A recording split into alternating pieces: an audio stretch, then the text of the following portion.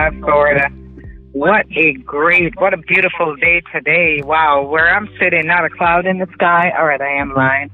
So there are few clouds, very few, but just a beautiful day. Thank you, God. You know, when I see days like this, I'm so super grateful just to see what the Lord has done. So really wonderful day, and we're just thanking God for what He's done and what He's continuing to do. And just wanted to give you guys a shout out, you know, and we're just so grateful. Every week when we do this show, we're just so grateful for what God is doing in our lives, and it enables us to be totally authentic and just enjoy what He's doing, so that we can come to you guys just straight, wonderful, just feeling really good. We had a great day today. We actually played some games this morning in the sun, and we're just pretty happy about how the day went, and just kind of grateful to God for today. So I just wanted to, of course, bring my husband in, Karim Hyatt, author of Staying Married, Becoming One Flesh. So say hello. Good afternoon, radio listeners. I'm glad to be here once again on Omega Radio for Marriage in a Minute. Just glad for the opportunity that God has given us to minister on the air. We thank you guys for listening in week after week after week. We just want to thank Bishop Manning once again and Pastor Elizabeth for the opportunity that we have had. And just we have a great topic for you guys today, and we just want to well, we think it's great. It is great. So it's great. It's the Word of God. So the Word of God is great. So today, you know, I know some people keep your minds good, because how we're coming to you this day is we decided to name our topic, just this segment, Love Triangle. All right, this is not a soap opera 15-minute. It's not a soap opera hour. So don't get your minds right? So when we looked at, we actually did a diagram and put God. If you do a triangle and put God at the top, husband and wife, that's your triangle of what a marriage. That's how you want your marriage to be. So God before everything, God at the top of the triangle. So is that everything that's streaming down is streaming from God. So think about that. And not only that, so as I'm speaking right now, I'm thinking that, you know, because God is at the top and everything is flowing, God is actually our covering in the marriage. So if you have a pen or a pencil and a piece of paper and you just kind of make a triangle, we all know what a triangle looks like, right? Is that the triangle? Well, close it. Almost like a pyramid, right? Yeah. Right. So I'm sorry, I don't know my shapes and stuff. But if you really just do a triangle and God is at the top, husband and wife, you see not only is everything from God flowing into the marriage, but God is also on top, covering the marriage. And not only that, but if you use the pen or pencil to do all the lines, you see that there's nothing broken. There's nothing broken. So this is how, if you really think about it, and when as we were preparing, what came to mind was Matthew 6:33. Seek the Lord first in everything. You put Him first.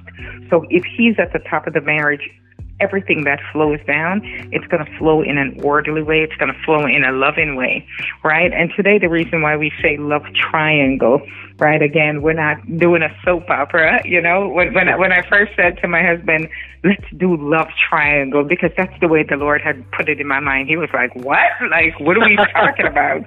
You know, so it's not that kind of love triangle. But one of the questions that really came to mind in our marriage as we were talking, we were like, so what's competing in your marriage? Why sometimes things get a little crazy? And I know we just went through the crisis point, right? The crisis cycle, crazy cycle, right? But when you really think about it, what are the things that's competing?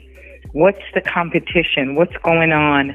Why sometimes the order gets out of hand a little bit.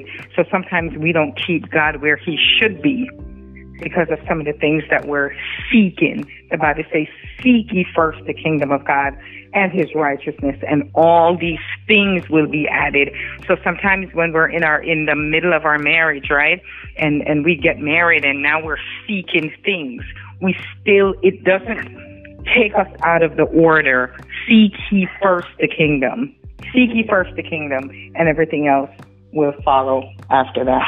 Yeah, and we are talking about this love triangle, and when my wife said it to me at first, I was like thinking like, wow, what is that? But yeah, it really makes sense in the spiritual aspect of marriage. God is at the top of everything, of our lives, and that includes our marriage. If you come outside of the will of God, if you picture the triangle being the will of God, and we're, as husband and wife, we're in that triangle, and God is leading. If you come outside of the triangle, you're coming outside of the will of God. And what happens then? You're going to be having turmoil. You're going to be having a lot of confusion and chaos in your marriage. If you stay inside of that triangle and stay within what God is leading you in your marriage, right, you'll have peace, you'll have joy, you'll have... So basically what we're encouraging is using this triangle as a symbol of explaining that love flows from God through husband and wife, as long as you stay in the will of God.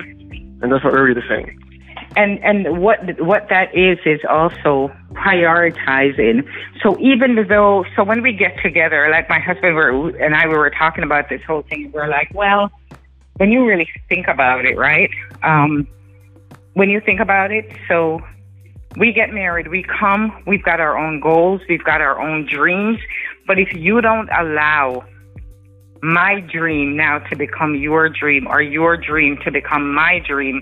So how that works is we now, each of us, start supporting each other towards that dream. We start sacrificing to make that dream happen, because ultimately it is for the marriage. Ultimately, our goals and our dreams, our disposition, our wants, our fears, or everything, we submit those things before the Lord so that everything can flow directly from God and into the marriage. So the will of God is what we're talking about, that we need to seek God and let everything flow from him. Because remember, think about it for a minute. Go back to the triangle.